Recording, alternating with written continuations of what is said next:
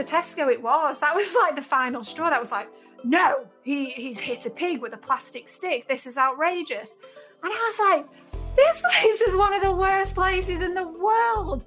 And you're only taking action now because you've seen somebody tap a pig with a plastic stick. Hello and welcome to the Vegan FTA Activist Podcast, a podcast designed to give you insights, tactics and strategies for becoming a better advocate for animal rights and animal liberation.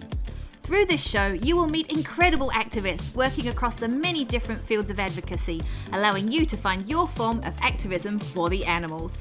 I'm your host, Gareth Skur. And I'm Jackie Norman. You are listening to episode 42, How to Expose Cruelty with Lex Rigby of UK charity Viva. In this episode, Lex takes us on her journey from defending the oceans with Sea Shepherd to conducting and coordinating successful investigations on farms within the UK. Along the way, Lex provides many useful insights into how we can all become involved and save lives. To get the most out of this episode, check out the video version on our YouTube channel. If you enjoy the podcast and the series, please leave some stars on your favourite podcast platform's ratings bar. Now, on with the podcast. Let's go! Thank you so much for joining us today, Lex. It was such a pleasure to have you on the show. Before we get into this interview, we always like to get to know a bit more about the moments that led us to advocating for animals and planting that proverbial vegan seed. We understand that it was your dad's aquarium and documentaries such as David Attenborough's Blue Planet, which is fantastic. If you haven't watched it, why not? Yes, agree. Part of the catalyst for you discovering your calling. I would love to know a little bit about that initial vegan journey for you. Yeah, well, first of all, thank you so much for inviting me to actually be on this show, because I have watched some of the previous episodes, so I just love the whole vibe of it.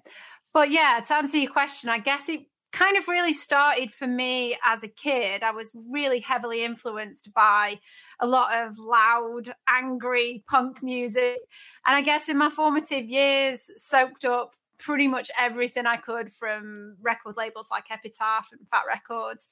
And it was really when I discovered Propagandhi and their kind of animal-friendly, anti-fascist, gay-positive, pro-feminist mantra that I guess it instilled in me those kind of core values, and they are very much what are still in me today. And I guess I can credit a lot of what Propagandhi sang about and still sing about as my sort of teachings, and pretty much taught me everything I know. I still credit them for doing that.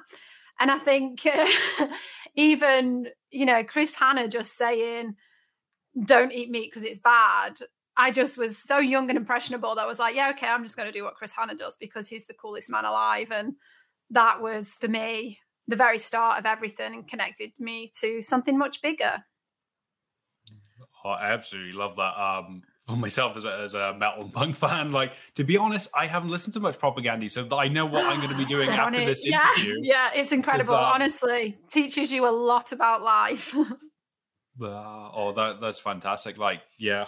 Yeah, I totally get that as well about being influenced. I remember, when I was growing up in the UK, Morrissey came out with the whole meat is murder in the videos, and it was like, oh, no one's ever told me that before. Well, it is, isn't it? So yeah, it just changes everything. And actually, it was Viva's own Juliet as well, Galetly, that set me on the road in 1986 to becoming vegetarian. So it was, it's brilliant. It's lovely how we're all sort of connecting, working in this field now. Sea Shepherd are a brilliant organisation who we love and campaign relentlessly for marine life with, who you spent several years yourself campaigning with.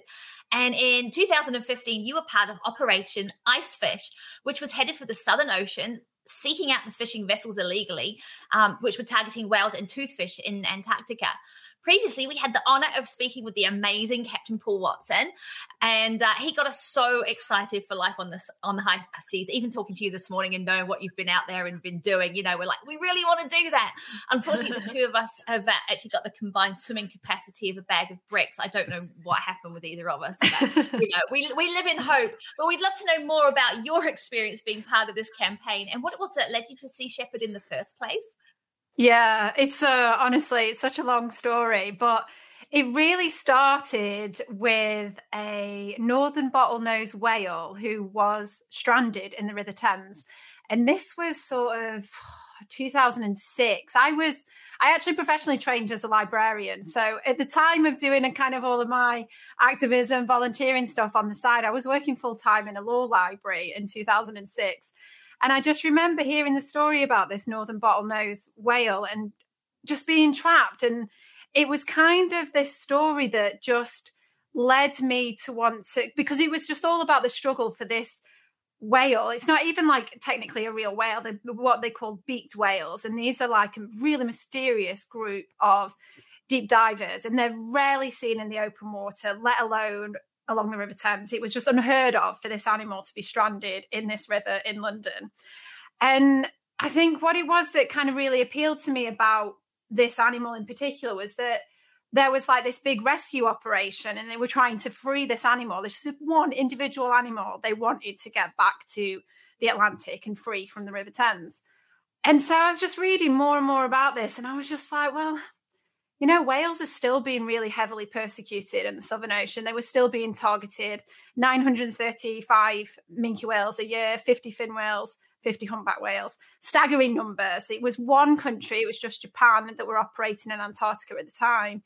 And I think it just, hearing about this struggle to save this one animal made me want to then go on a journey to save a load more. And I think I was quite naive when I first joined Sea Shepherd because I was like, very much of, certainly when I joined the ships, like I actually started volunteering on shore and that was all about doing sort of outreach events. It was going to dive shows, it was going to vegan fairs. And I learned how to dive and I was spending more and more time underwater. And I went to Mozambique and I was volunteering on a whale shark research project there. And during this time in Mozambique, I saw my first humpback whale breach from the ocean surface. And I was like, oh my God, this is unbelievable. How do these animals exist? Like, they're just amazing. And I know as animal rights activists, as vegans, we're not technically supposed to have favorite animals. And I know it's very speciesist to have a favorite animal, but there's just something about whales that put me on this path that was like, okay, I really feel like I need to do something. And I was, you know, late 20s at the time. I had a very good job. I had a mortgage. I had, you know, these life plans that didn't really involve just packing a bag and going off to Antarctica and then not really coming back for almost, you know, it was over 6 years. I was there like almost 7 years on the ships. But yeah, I just wanted to be a part of something bigger. And so when it was we had the International Whaling Commission meets in Jersey, and this was 2011. So I just got back from Mozambique at this time as well. And I went over to Jersey and I started to join like the protests outside the meeting, just say, you know, whaling's abhorrent. We should not be whaling. 21st century, this shouldn't be happening. And so it was just me kind of feeling like I needed to do something before it was too late. And then I had an incredible opportunity not long after that to then see the Steve Irwin. It passed through the UK on the way back from a Faroe Islands campaign, stopped in London. And I took the opportunity then to go and help on the ship. So I was doing tours and just doing like gangway watches, bit of security. And it just meant that the crew on board the ship were able to get on with bigger projects. So a lot of the sort of rust chipping and painting and engine prep and all this kind of stuff to get ready to go back to Australia to get ready for the whale defence campaign. And I was just like, I need to do this. I need to go on this ship. So I begged and I pleaded. I was like, please let me on this ship. I need to come and do this. And I was basically told no to start with. But I was quite persistent. And I was then told if you can get to Australia in 5 weeks' time, you can join the Bob Barker. And I was like, okay, done. I'm going to do everything I possibly can to make this happen.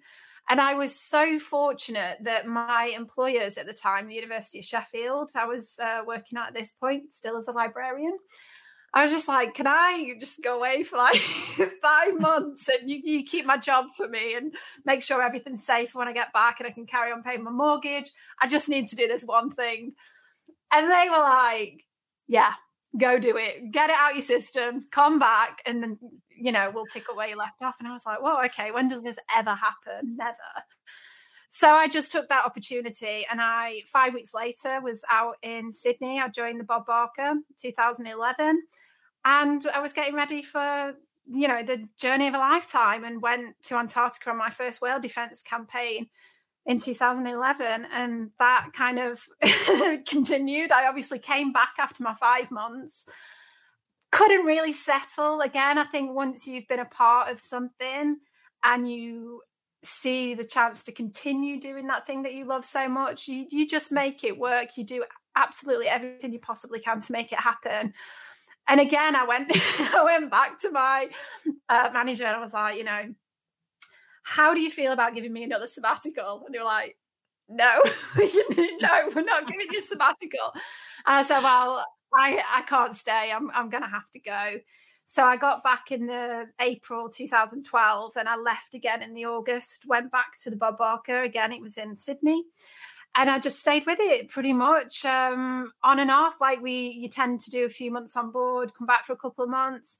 The periods I spent on board got longer and longer. The campaigns got longer and longer.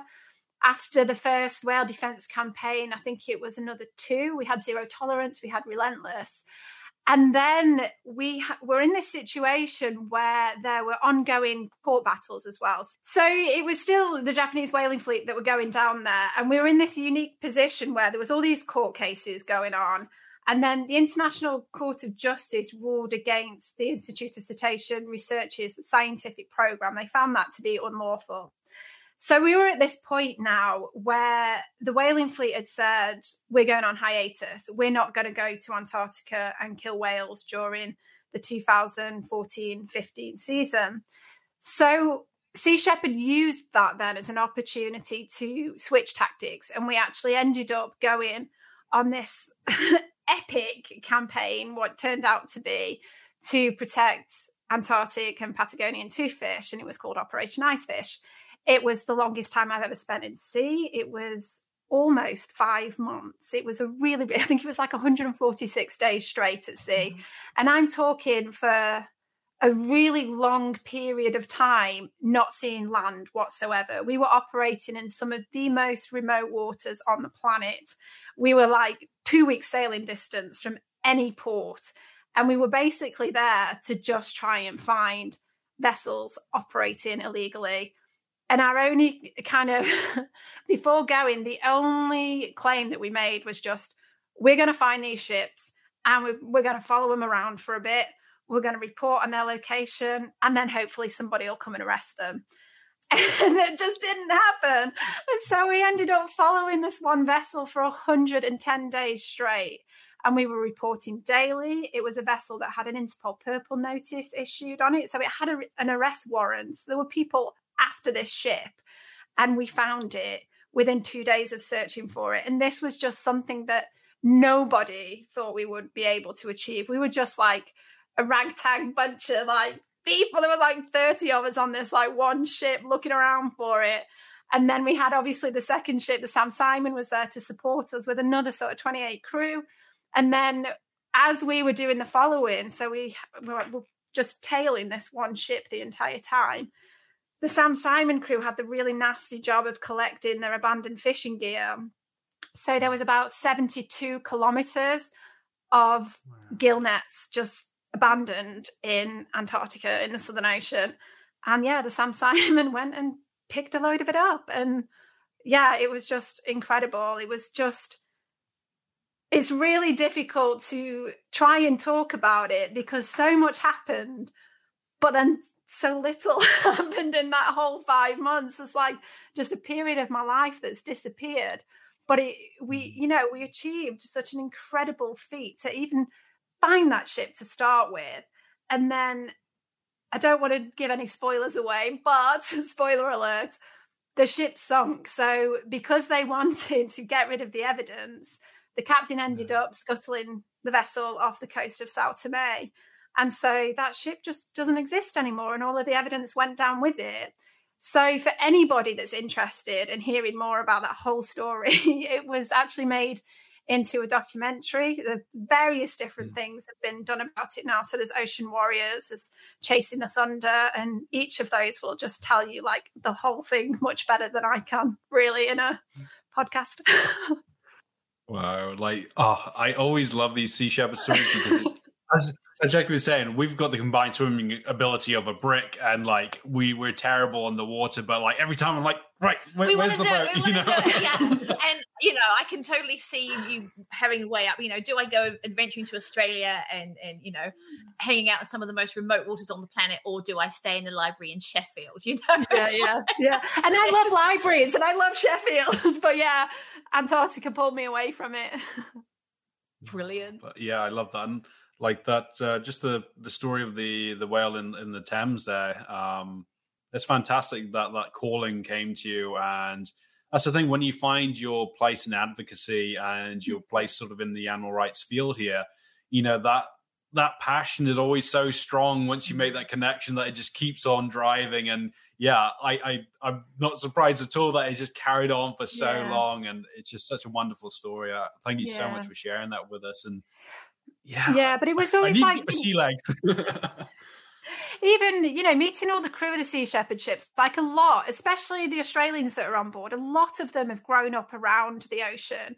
And I always just remember hearing stories from other people of them, like witnessing the problems that were happening in the ocean, the acidification, like the loss of the coral reefs and things like this. And I was just like, I'm just some like kid from Stoke-on-Trent, which is slap bang in the middle of England. I was like, it's the potteries industry. There's like no ocean around Stoke-on-Trent.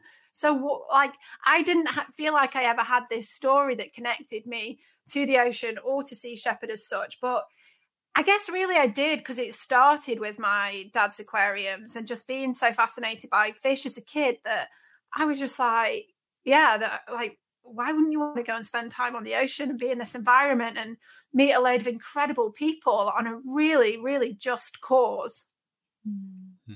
Yeah. Well, one of Jackie's sons is just about to go traveling, and I kept on saying, Sea Shepherd ships, you're like, if you want to go see everything, just I want to live through you vicariously. You tell me what it's like. No, but yeah, that's fantastic and such a great insight. And I'm sure there'll be members in our audience today who are starting to get their sign-up sheets done anyway. But do it. I see they're asking in Australia this as we speak. They're asking for volunteers in Australia. So check out in your local area, because as this progresses, there'll be more opportunities. And so get on that boat. We can't, so do it. we might. Maybe one day. Yeah. Yeah, if they want an anchor or something, substitute anchor, that'll be fine. But during a quick interview you did with Joey Carbstrong at Vegan Camp Out, you had a discussion that leads towards the idea of how each of us have a different role in the movement, where you and Joey shared commonality in being on the cold front of investigations, especially in your role now at Viva. It's our hope that through the series, our audience can find their own individual voices if they haven't found them already, and find a role that suits them as an individual and then also their skills. Yeah. So what was it that led you to start conducting and coordinating investigations? It's a really difficult one, because I think, again, it's just something I kind of fell into, I suppose, because I was with Sea Shepherd for a long time and I have now such a varied experience of things. And I think even with Sea Shepherd, I always tried to fill a gap. So if I saw that there was a skill that was missing, I would try and be the person to kind of learn how to do that and just roll with it. So, for example, we were always struggling for welders, and I lived in the Steel City. So after my first campaign, I went back home to Sheffield and started night school and actually learned how to weld. So I could go back to the ship and say, hey, look, I'm a welder now. Like, I can help you do all the welding jobs that are needed doing. And I think what was really good about being on the ship is I had a role where I was very kind of hands-on. So I would do a lot of welding. But then coming from my information management background, I am so incredibly organized to the point of, like, it just infuriates most people around me because everything is so neat and tidy and organized, and I'm good at time management and I'm good at prioritizing. And so I started to manage the ship. So I had this really good mix of jobs that I could be hands-on doing one thing and be like right in the grit of it, getting down and dirty, which I love doing. But then I was also using like my professional skill to actually feel like I was helping and developing some strategies, processes, and putting things in place to help make jobs easier for people. And when you're with Sea Shepherd, it is a very transient lifestyle. So I spent a long time living out of a bag, not really being able to commit to many things. I had friends that were getting married and I was like, oh God, I'm going to miss this wedding. I'm so sorry, but I've got to do this thing. And then, you know, my nan fell ill and I really just wanted to be at home, to be there for when my nan needed me. My family was struggling with me being away a lot. And I was just taking a break and I happened to see a job advertised for Viva. They were looking for a campaigns manager. And I was like, whoa, like, I love Viva. Like, I remember getting all the Viva leaflets, like, from when I first went vegan as well. And I just remember thinking, like, reading the job description and just thought, I could probably do this. And the great thing about the job was it mixed a lot of those transferable skills I had from working in libraries. It was a lot of like project management, budget management, sorting out spreadsheets, that kind of stuff. But then it also gave me the chance to actually be out on the streets and talking to people and doing outreach and sharing my experiences and, you know, talking to people about how great vegan food is and just how wonderful all these animals are that we can save if we stopped eating them. So it was just really that appealed to me. And I think as I have been as I grew into the role at Viva, and I've been there now for 4.5 years, because the job became a lot bigger. So we've got like huge campaigns that run. We've also got huge investigation projects. And so I kind of went more down the investigation side because I have a background in researching teaching research skills and that kind of thing. Like anyone who knows Viva's work knows that your investigations and your campaigns are absolutely huge. And one of the many things that we love about Viva is your dedication to not just presenting the truth, but actually going in and uncovering it through these investigations. And often when we first think of investigations, the mind sort of pictures people scaling fences, sneaking into farms at the crack of dawn and catching all those nasty abusers in the act. But understand that while that may be occasionally part of the story, which is very cool, it's not the whole picture. Would you mind sharing with our audience some of the different types of investigations that you or your team might enact and the variety of methods that you take to conduct them? Yeah, so surprisingly, a lot of investigation work starts at the computer, and I spend an awful amount of time trawling things like farming forums to try and get some kind of insight into different activities that are taking place, or to try and get a better understanding of why certain things happen on farms. So you can spend a lot of time like digging around industry type websites. You can, spend days reading about standards and regulations for farmed animal welfare. You can be trying to connect all the dots in the food system. So we often talk about being able to trace the products you buy in the supermarket from farm to fork. Well, that is actually a lot easier said than done. And it is very, very difficult to make that connection as just, a consumer wanting a bit more information. It's really, really difficult to find out what farm a packet of bacon in Tesco, say, so, where's it come from? I've got this product in my hand. Where's it come from? So I spend a lot of time trying to get to the bottom of that. I can spend time submitting freedom of information requests. Often these fail. So it's then a matter of like rewording my questions and resubmitting and then appealing and going through those kind of long bureaucratic paper processes, tweaking various different things. I spend a lot of time on planning portals, looking for information and statements that have been put forward with different planning proposals. Then, there's a lot of logistics involved. So when we actually want to carry out an investigation, say we have a target, there's a lot of logistics. So it's getting a team together that have the skills that, we need. We might need somebody that can do hidden cameras. We might need somebody that's really good at taking photographs. We might need somebody that's like a star on the videography. So it depends what we need and what it is we're looking for. And often we don't actually know that before we even start. So you can kind of get your team together to do a few recce's and then just think, okay, well, this area is of particular interest. Let's focus on that. And then I can spend, days on end. Sometimes it feels like reviewing footage, piecing together images, putting together like a whole package for the media, pitching these stories. It's an incredibly frustrating process to even try and release an investigation. And, and then you've got all the sort of back and forth with the journalists, answering questions day and night, providing any kind of evidence that they're looking for. So there's a lot. And, I do spend a lot of time as well responding to these ridiculous denials that you get where, you released an investigation and then you've got the owner saying, oh, well, that's not my farm. And, I'm like, well, actually it is. And here's all the proof. So shut up now. So it can be like, there's just so animals are happy. Yeah.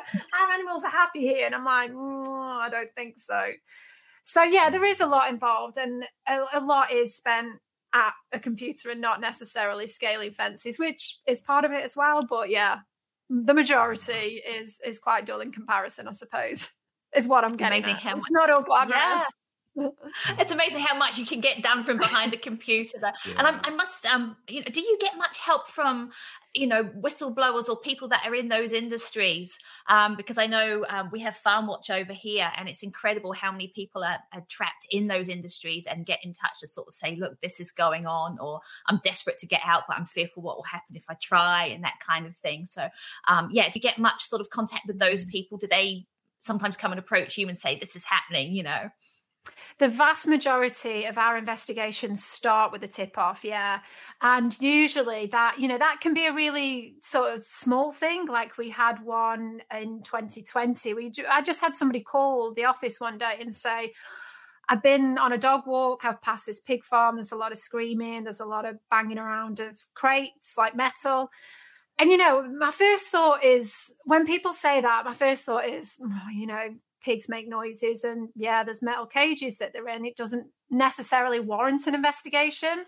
So it was a breeding facility that had a few hundred sows and they were basically pumping out 400 piglets a week. And these piglets were going off to then a rearing facility somewhere else. But whilst they were actually loading some of those piglets into one of the vehicles for transportation, they were doing what they call thumping. And this is when they take a piglet that's probably not the right size or it's sick, and they essentially kill them by blunt force trauma. And it's where a worker will just swing the pig round in a big arc over the head and basically slam their heads into the floor. And this is completely legal. Like, this is the standard practice on pig farms.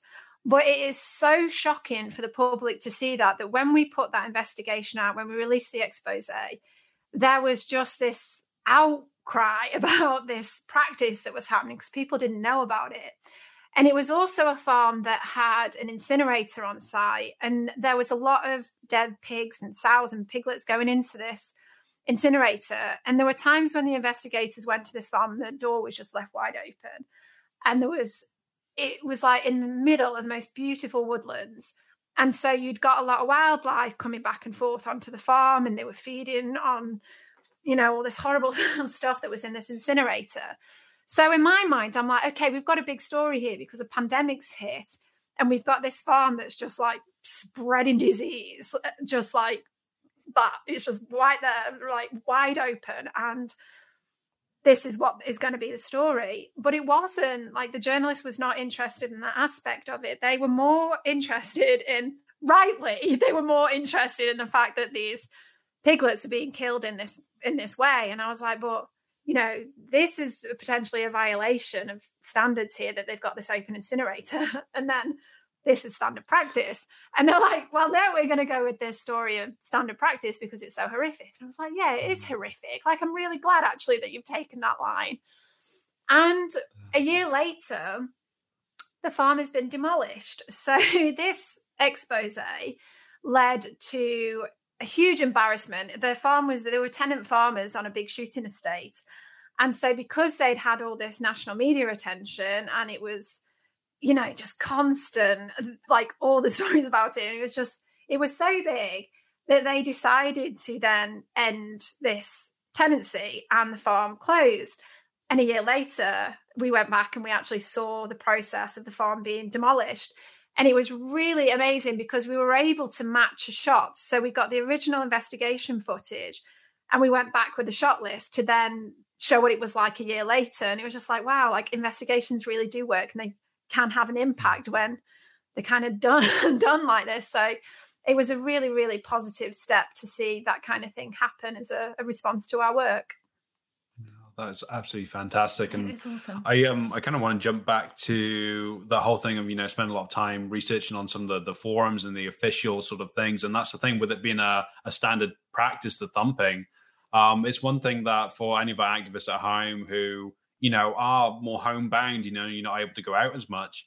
If that is something that interests you, doing some of that research and going onto some of these pages, yes, you're going to deal with a lot of stuff that's going to conflict with your ethics, reading this. But that's the thing. If you can discover some of these points, which are standard practice, which are just absolutely brutal, that they are fantastic points of leverage when brought into the right light. And then for this because this was the Winterbrook Farm Partners it and was Morrison indeed campaign, which you can read more about on the Viva website, to see the full investigation. But for that to be tipped off by, a dog walker, it goes to show how much of an influence each one of us can have by just simply noting something like that. And I will admit, as vegans, we're probably more inclined to be see it as maybe more extreme than the general public, but just hearing those noises because we understand more what's going on, or at least we think we understand what's going on over there. But for all of us, if you see something happening or you have friends or family who see things happening, tell them to write it down, send it through. Not to totally bombard Lex, please. Like make a job a bit easy, but we're using the dairy industry actually. When you were saying about the thumping, obviously we can't. You can't pick up a 25, 30 kilo calf or whatever and do that. But, so many calves are routinely killed here in New Zealand and no doubt in other countries in the world through blunt force trauma as well. And it's a routine thing. If somebody's not thriving or a bit small or not going to, not deemed to be worth anything, that is quite routine. So just imagine if more of the public knew about this, what the outcries would be. And it's great to see the power of the individual and the power of the public. Definitely. And it's, as well, we also get tip-offs from ex-workers. Like they're generally the ones I'll get back to quicker because it seems they've always got like a reason for it. They've seen something that warrants an investigation a lot of the time. So when I do hear from ex-workers, they tend to be the ones I'll just try and pick the phone up straight away and be like, can I have a chat with you? I feel like I've got a lot of questions. And you need to be really delicate and sensitive. They've obviously gone through something terrible and they're coming to a vegan organization. They're trusting you with that information and they're trusting you to protect them as well. They've got to stay as like a confidential informant. And so it's been really helpful. And I've learned a lot from people that have come to me from a farming background as well. And, I do get the opportunity to ask a lot of questions that sometimes I just can't find the answer to, and no matter how much Googling I do.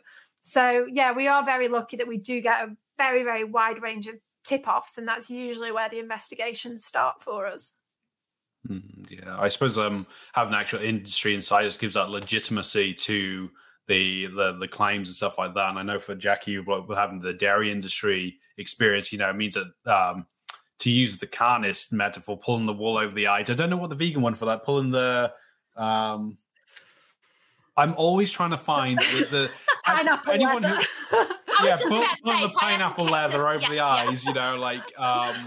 They can't do that. And for everyone who watches the show regularly will know that I'm always searching for the vegan versions of these sayings. But that's the thing; it gives it that legitimacy to those sort of claims. And it's great to have that. And also connecting with people who've been in these industries, you understand more of the conditioning that goes on and so much stuff that wasn't, or they might be in that moment, but they're not present in that moment. And so then when the horror comes later on, often, you just see people get destroyed by what they've been part of. And, we've got to work with these people to dismantle the industry as opposed to working against them, because that's the thing. If someone wants to help speak out, we need to work with them and not just shut them down for having been part of it. You know, I know it's hard for us.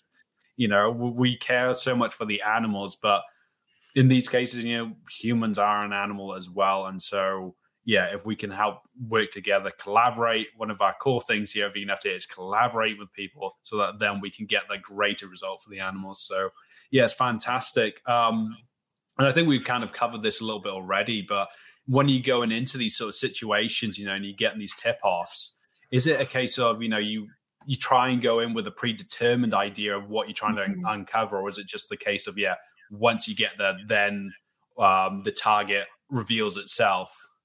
Yeah, I try not to start any investigation with some kind of predetermined idea of what I want the outcome to be. Because it's like I said with the Carvesley Farm investigation, after I'd put it all together, my initial thought was like, oh, the only way the media is going to pick up on this is if we take a pandemic angle with the spread of disease because of the incinerator. And like, although in my heart of hearts, I wanted it to very much be the thumping of the piglets, I'd never thought it was going to be. So I was very surprised when the media took that angle from it.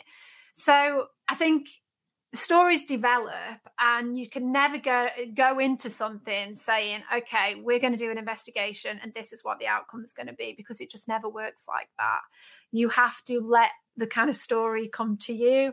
You have to, you know, be aware that you've got to do a lot of poking around in these places, and then seeing what is of interest, what doesn't look quite right there. Where do I want a camera to be? Where am I going to get interactions of people with the animals? Because we've found, and again, this, I think you've already spoke to Juliet about this, but certainly with the Hogwood campaign, when that first investigation happened in 2017, they got some of the most horrific footage that had ever been revealed on a British pig farm.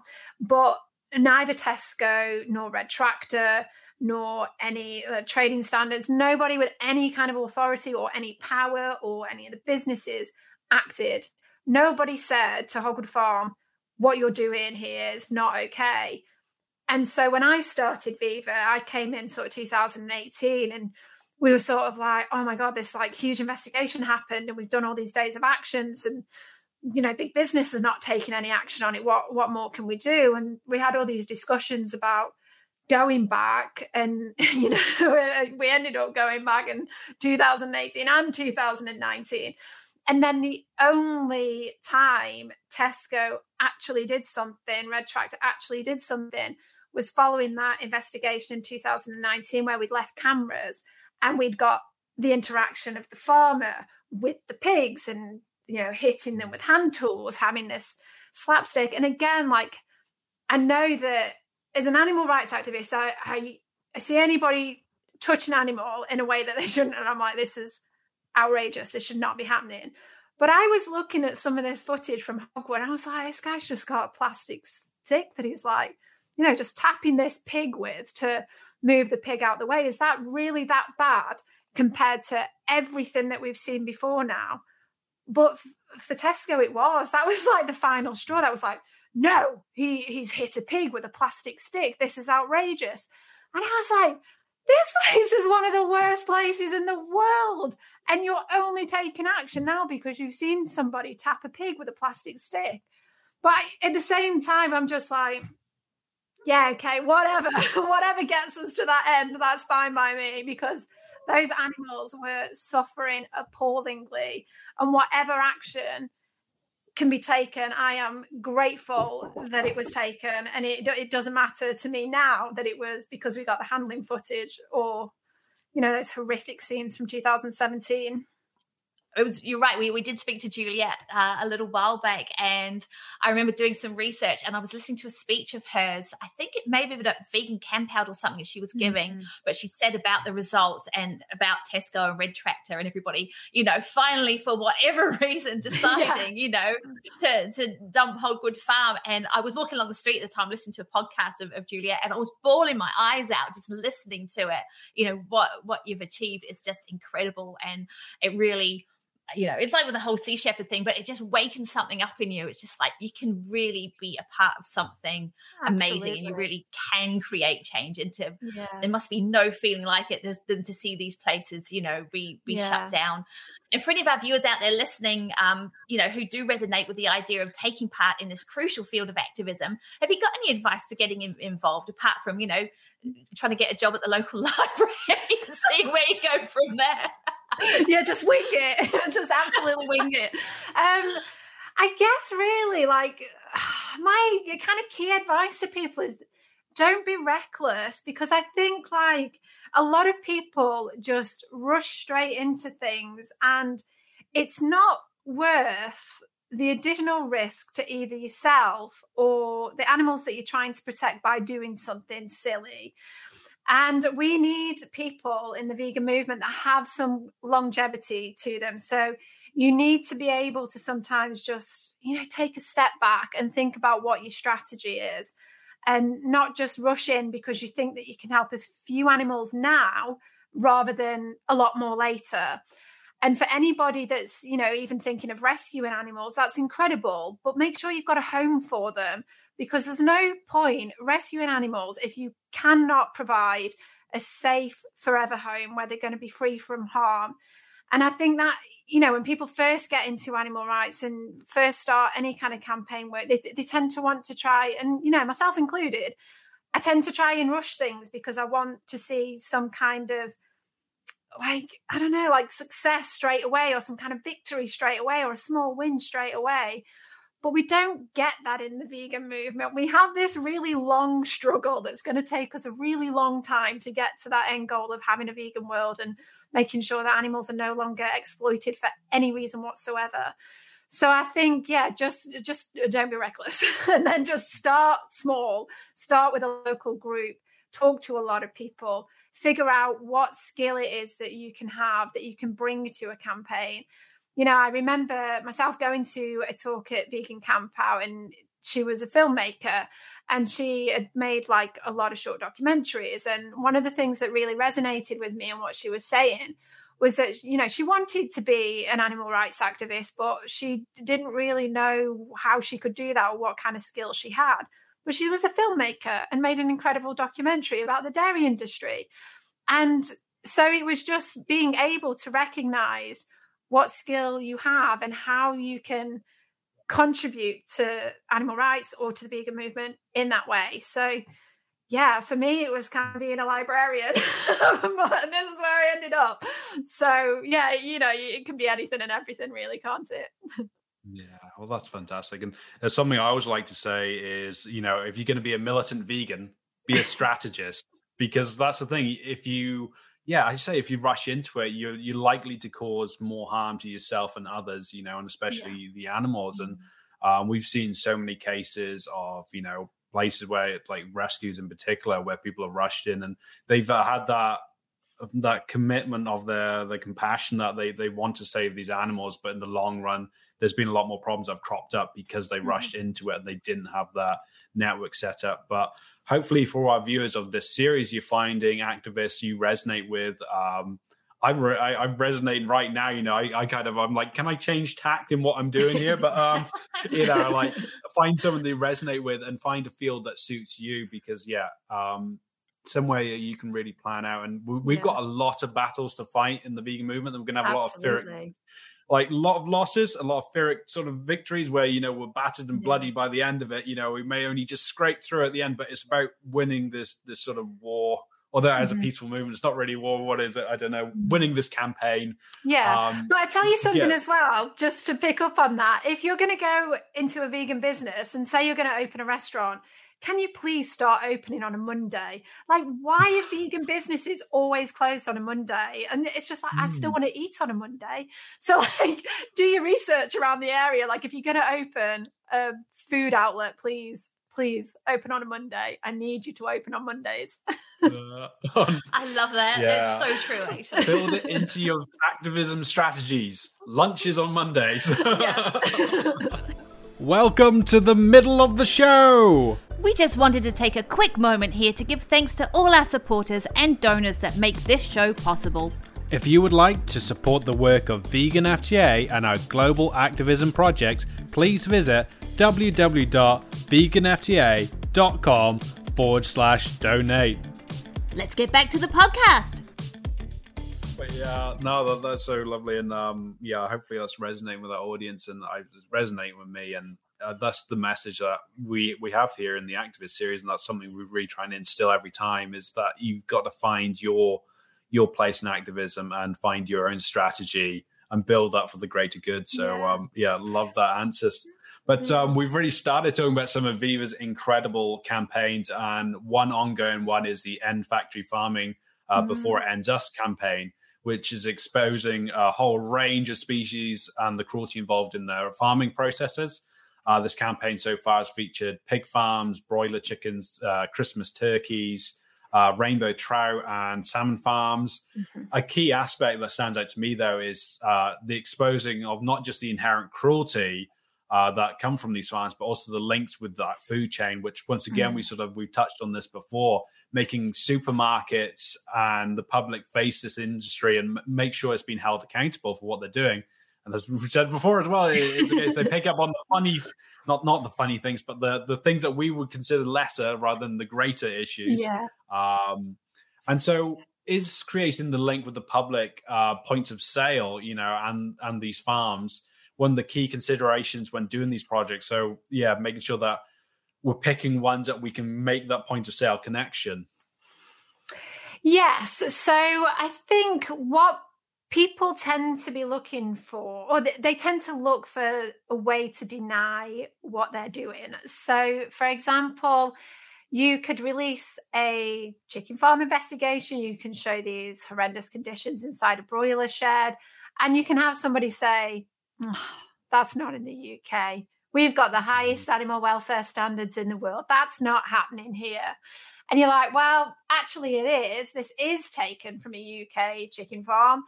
Or they'll say, oh, but I get my chicken from Morrison's. That's a Tesco farm. And just any opportunity people have to deny that they're a part of this appalling food system, they'll just take it. So it is really important for us to create those links with supermarkets, because again, like I was saying, you need to be able to go into a store, pick up a packet of chicken breasts and be like, okay, where did this chicken live? How did it live? How far has it traveled? All that kind of stuff. People should be able to find out that information. And a lot of the time they can't.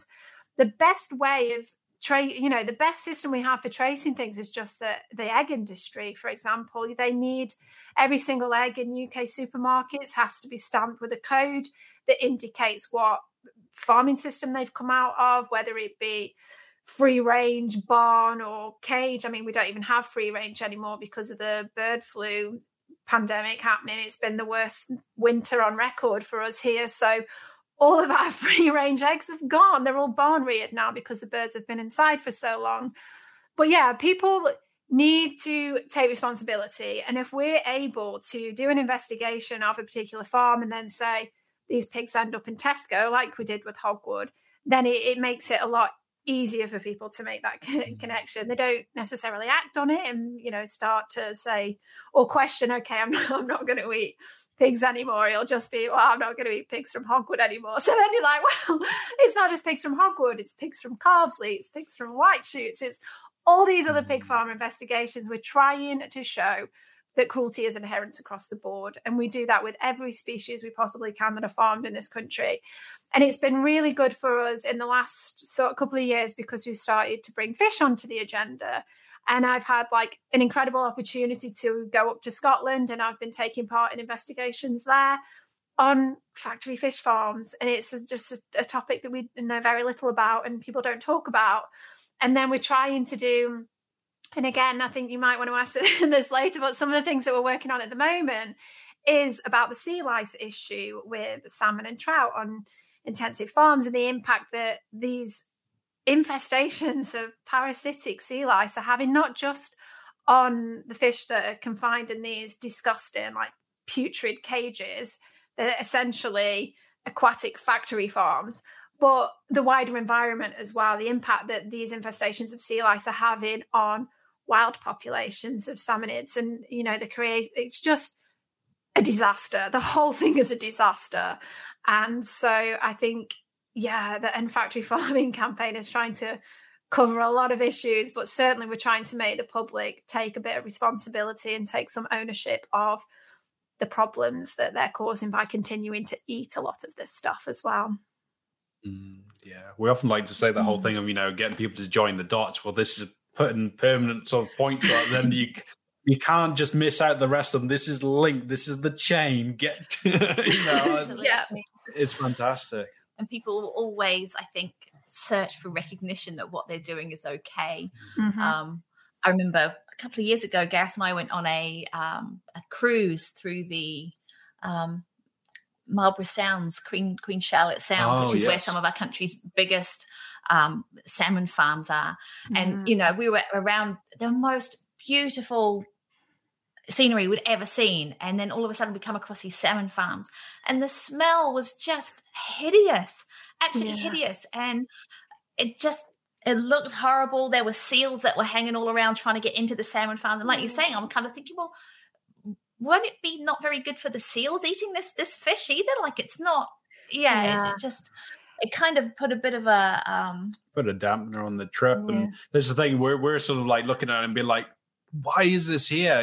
Like why is this even existing in the first place? And everyone else on the boat there is just like, oh look, there's seals, there's salmon, oh, this is all lovely, And I was like, I used to eat that salmon in my pre-vegan days. That was, I thought, top quality salmon back then, and this is where I was blown away. So it's being confronted with it, you can't really I love the name of the campaign, actually, License to Kill, like lice. And go check it out on the Viva website. There'll be links with this, to read more about that, because it's just, oh my God, it makes my skin crawl, I must say, the lice things. Definitely. It's so great that you're covering this. And within the broiler chicken investigation, I know Viva targets 3 farms, I think, contributing to, is it Avara Foods, Hook Two Sisters, sorry, they're foreign names to me. All right.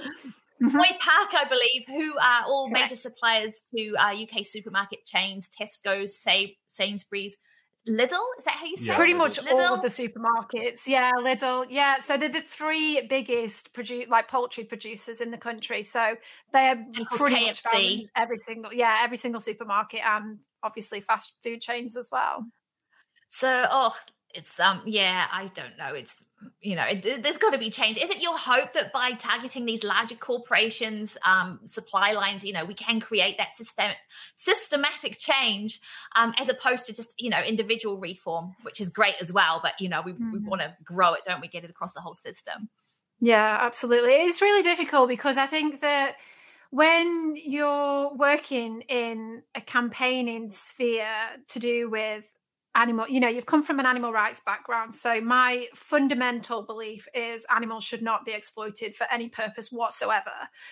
But then at the same time, that's not going to happen overnight. And I can be quite pragmatic about that. And I recognize a need for welfare improvements. I don't really like to think of myself as a welfarist as such. I'm not advocating for bigger cages. I want the end of all cages. I want animals to be free. But like I said, it's not going to happen overnight. So the way we try and campaign is to make these kind of incremental changes, but we're also trying to make the public take responsibility. We're consumer focused first and foremost, and we're trying to get people to choose vegan over these terrible, terrible industries that kill billions of animals every single year. I think you can go back to as well that whole example again of getting people to, when they see like, oh, this Hogwarts bacon, I'm not going to eat that anymore because they've seen the issues of the welfare there. That's just it's as much as we want it all to stop. Just getting them to open that door, makes them realize that there is an issue of welfare and then cruelty in the larger scheme. And so that's the thing. We are abolitionists here as well, and we really want that, but we are going to have to engage in welfarist campaigns. You have to be realist as well, don't you?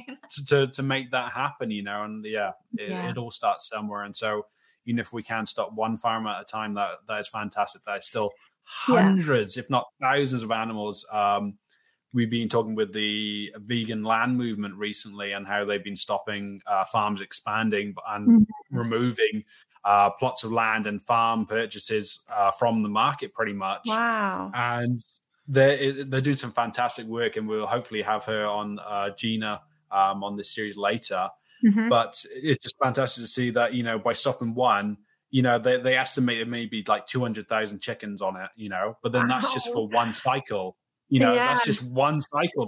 That's not the next breeding lot. That's not all the ones who die in between that then they replace.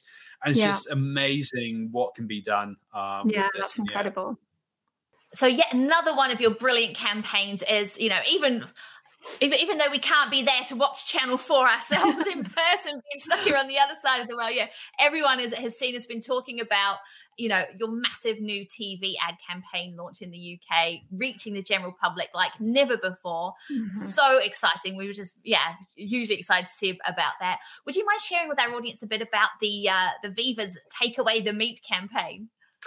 Yes. So we had the idea. We've already done a cinema ad. So we're not, this isn't the first time we've created an ad like this to try and push the vegan message out there, but it is the first time we've taken that to the TV screen, and it was to Channel 4 and its associated networks, which in the UK is like one of our 4 main channels. Like Channel 4 is huge to be on, so it was really big for us to kind of get this reach anyway. And we did the most incredible crowdfund campaign to, first of all, get the money to put the ad together, and then to get the money for the distribution of it. And our supporters were just phenomenal, like in getting us that money to be able to do this.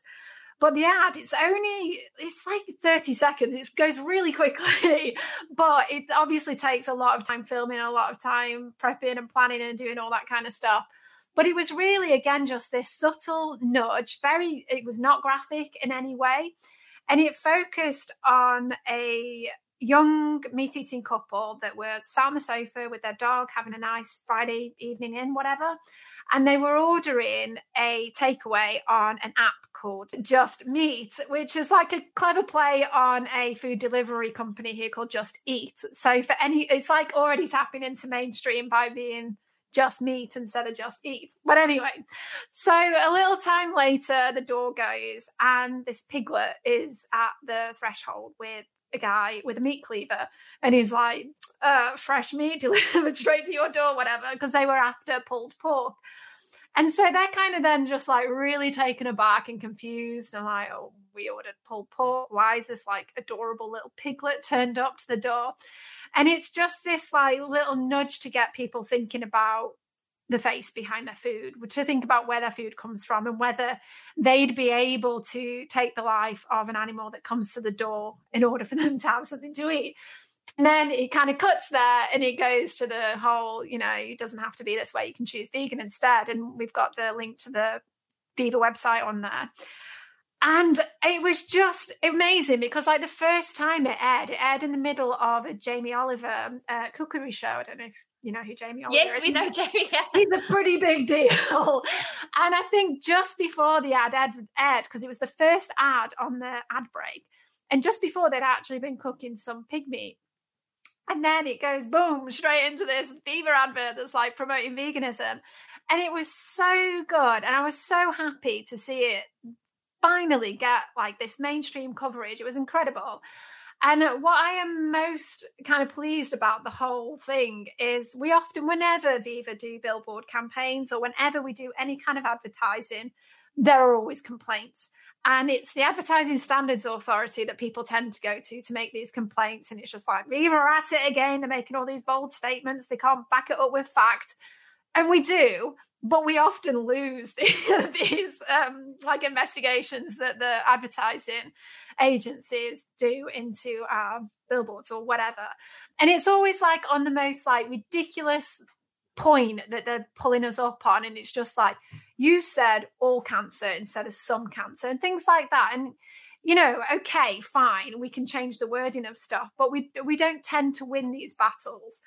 So when we aired the TV ad, like, of course we were going to get complaints about it. We actually ended up with 402 complaints about it.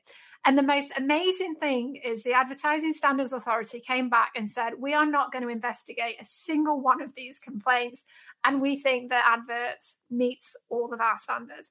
And I was just like, this never happens. This is like such a victory. Not only have we got this advert showing on like prime time, huge channel, we've also now got the Advertising Standards Authority saying, yeah, you know what, they were absolutely fine and what they said, it's right. And we're like, hell yes, like finally, victory. It was so good. It's such a good feeling.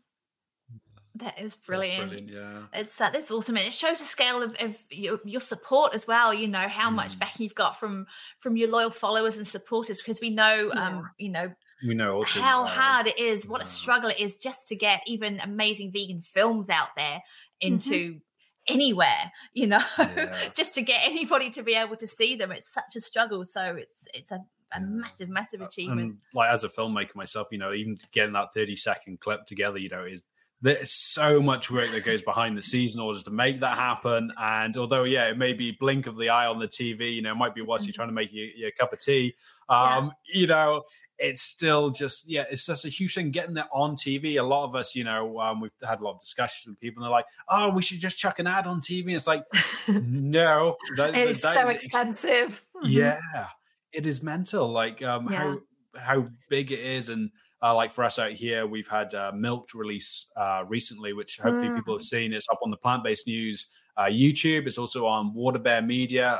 Jackie even played a part of it. We did a lot longer interview for it, but there was, Jackie has her line in it, which is fantastic. We liked a bit of FDA in it, but it's a fantastic documentary called Milked.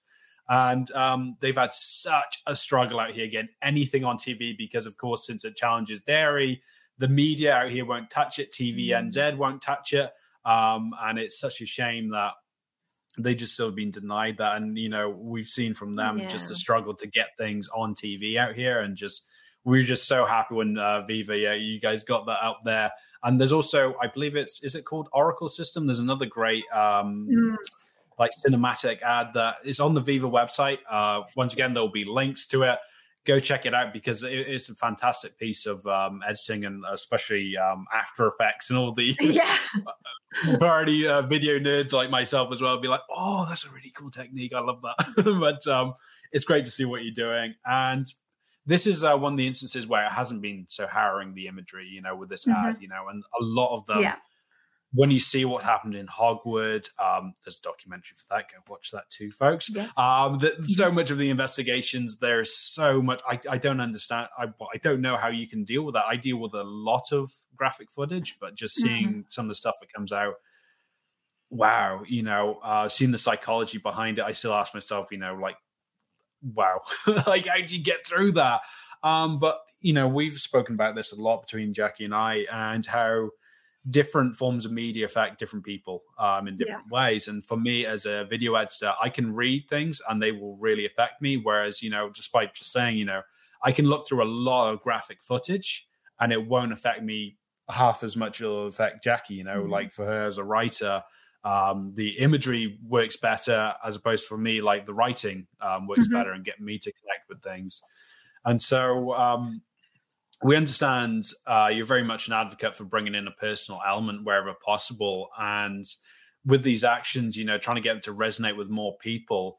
Would you like to elaborate more on this sort of the approach of sort of bringing your personal connection to the mediums in which you put forward, and like why it's so important to have that connection to it? Yeah, I think a lot of the time you need multi kind of faceted strategies to things. So it's like you said, you've got to be able to resonate for the different things for people. So like, for example, if you're very visual, you might be impacted by something that you see. I struggle a lot with smells. I don't have a great sense of smell, and it's always really funny because people can be like, oh, do you smell that? I'm like, no, I can't smell anything. So if I get like a really strong smell, I know it's terrible.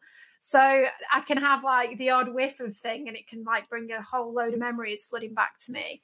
But then also like certain sounds of stuff. So for example, when I was doing a lot of the whale defense campaigns, the Japanese whaling fleet used to use these long-range acoustical devices against us. And essentially, it's just like a really, really loud, high-pitched alarm, and they're supposed to induce nausea.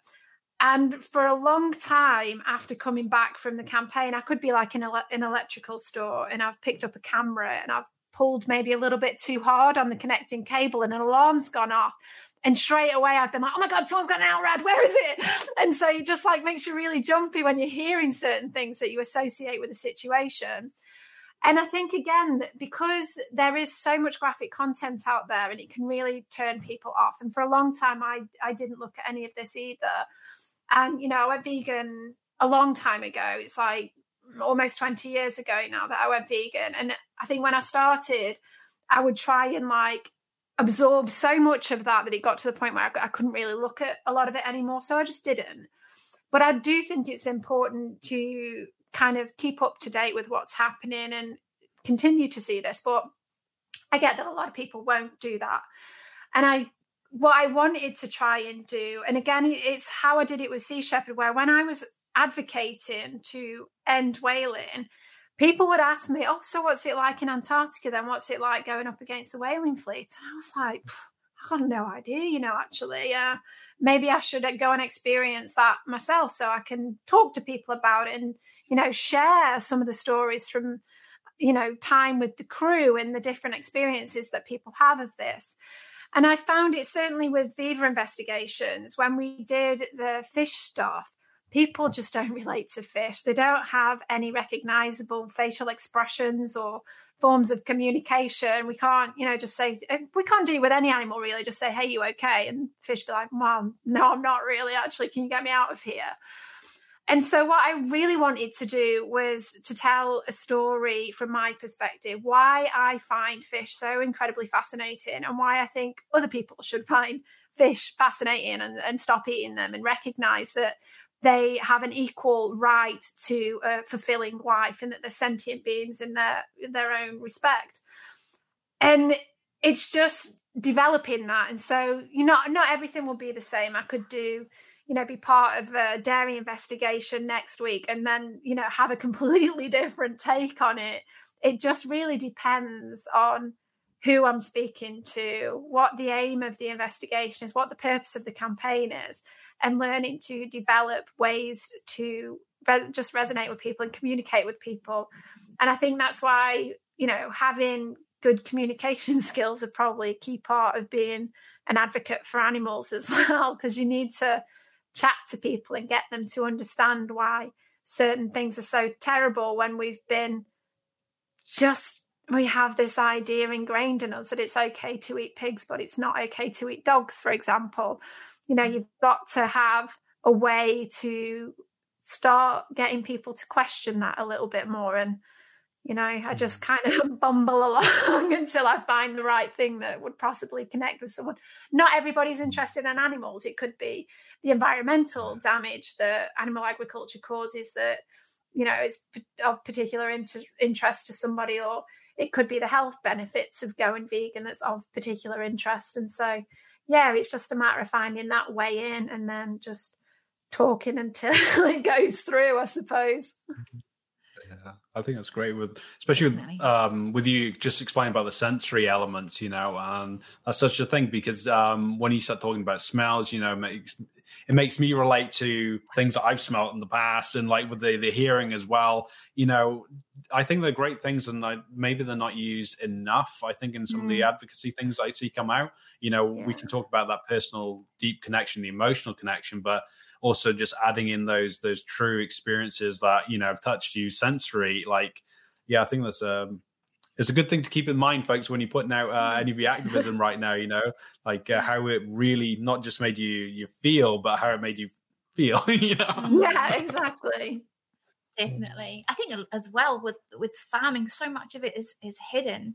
I mean, before I went vegan, like, and as Gareth said, you know, I spent almost 2 decades in the dairy industry, and so I knew about the individuality of cows and calves. You know, I know they're very, very different personalities, and yet it wasn't until I went vegan and actually had encounters with sheep and chickens and, and all of those, once you develop that connection, it's like, before that, I knew that cows were all different, but sheep are all the same. They all look the same. Chickens all look the same. You don't consider, and the same with fish, you don't consider them having different personality, different needs, or just being individuals at all. And all the time this is hidden, how can we expect people to make that connection and to learn? So, But yeah, I mean, God, we could keep talking to you all day. But we first heard about you, our first sort of personal encounter with you anyway was during one of the Sentient Sessions, which I think that was last year, wasn't it? Was it really just last year? Oh, time is just all muddled together with COVID, hasn't it? Who knows? It could have been last year, could have been 3 years ago. I think it was last year that our partners at Sentient Media hosted a brilliant event where you spoke on the challenges of reporting at sea alongside Ian Abina and Pete Paxton, who we're very excited to have him joining us on the show in the future as well. And during the introductions, you spoke a little about your history with Sea Shepherd and how that routine was a key part in keeping you on board for so long. Must have been that methodical, part of your habit. Yeah, exactly. Routine and discipline is often a theme that we see when it comes to longevity within the movement, and it's often the prescribed treatment from activist to activist when dealing with burnout or secondary trauma, which is so common among us. And obviously you've been back on land for a while now, but we were wondering if you still keep up a routine as much as you can as a form of self-care and to still be as effective as possible for the animals. Yeah, so I think for a long time, I would have considered myself an anarchist, and then I joined a ship and I was like, I like rules and regulations, and I am going to follow the same routine every single day. And that's what my life became. I am such a creature of habit. There's no point denying it any longer. I like a good rule and I like a good set of guidelines to stick to. I'm quite a stickler for it actually now. But I do find that I can tell when I'm starting to get to a point where I need to take time out. I recognize the sort of symptoms that you can get from secondary trauma. I get quite agitated. I get quite angry over nothing. I can start feeling really sad about nothing. It can be the slightest little thing. And I'm like, I just want to go home.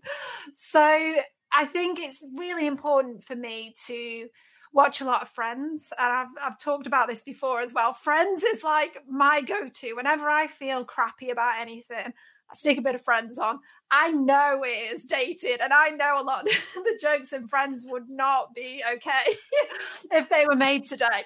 But, I recognize the problems with it, but it's helped me through some really difficult times when I've struggled with the amount of terrible things that happen in the world. And I've just sat down and I've got a bit of Joey going, how you doing? And I'm like, that's the first thing I thought of. And I'm like, I'm not doing okay, Joey.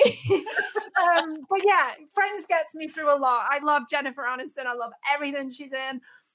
So I'm kind of burning through all of the morning show at the moment. But that's besides the point. I guess being out in nature is really important to me. I love going bird watching and just being around trees. 2020 for me was the year of the tree. I bought myself a tree book and I was like, I'm going to learn trees. And it was really fun. And I spent the winter just trying to distinguish between the different buds of trees, and it gave me a focus. And I think that's what's really important, is to just do something that brings you some enjoyment, and you can recognize good things in the world, and you can be in the middle of the forest and think, yeah, okay, we're going to be all right again. And, that's just what keeps me going on to the next day, and, trying to do a little bit more of what I've been doing, and hopefully making some kind of impact somewhere along the way. I love that. And it made me chuckle because when you said, I turn to Friends, I thought you meant your physical friends. Oh, no. Because so many people say that, I hang out with other activists or whatever, but no, friends. No, I'm talking the TV show Friends. It's brilliant. It's brilliant. Well, I have to admit, we watched that not too long ago as well, didn't it? So, it's still quite fresh in my mind. I think it's one of those things, though, suffering is inherent in this field, especially if you're working full time in it. Mm-hmm. But it's like that sort of saying about, an artist must suffer for their work. And that's not true.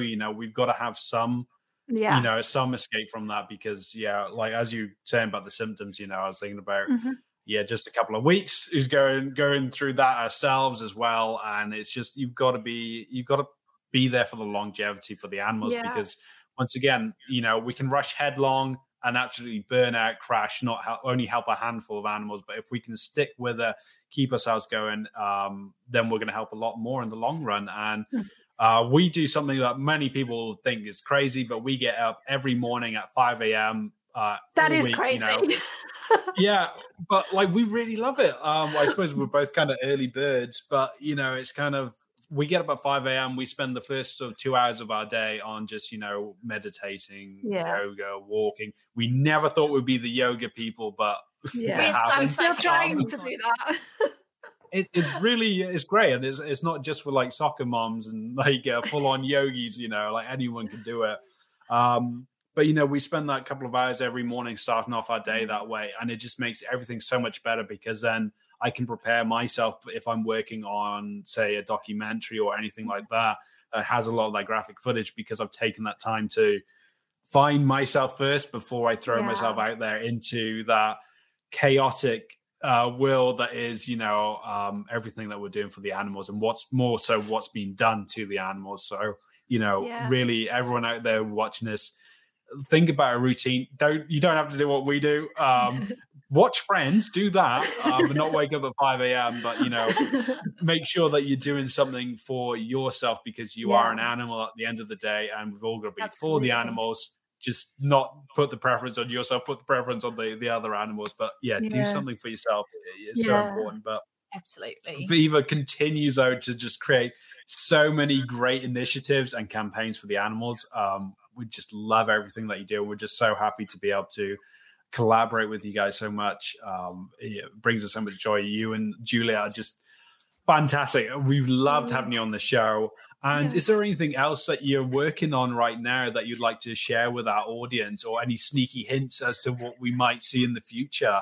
Yeah. Oh, well, thank you for those kind words, because it's really nice and it's really appreciated, because we do have such an incredible team at Viva. Well, I think we've got about 24 staff now. Like, it fluctuates a little bit. So I'm always like, is it near 30? Is it near? But I think it's about 24 now. And the team work so hard.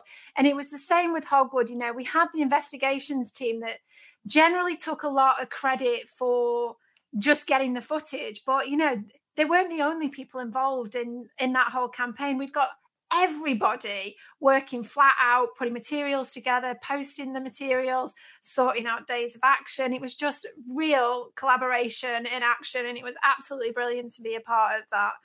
So yes, we do have a lot going on. This is a very small team, but we've got some of the stuff we've got coming up. We've just got a new environment campaign, and she's absolutely wonderful. She's so good. And so in the summer, we're going to be taking a little step away from animals, not entirely, but we'll be doing more on the environmental side again, and kind of reigniting the whole Vegan Now message from that. We've got a lot of really exciting stuff coming up. But next week, we'll actually be out doing our License to Kill street action. So yeah, a lot on the fish front in this kind of quarter of the year as well, which I'm personally really excited about, because I just love getting to talk about fish all the time. And yeah, and I feel bad for sea lice, though, because they are incredible as well. I feel like we're making them out to be the enemy, but they're not. They're amazing.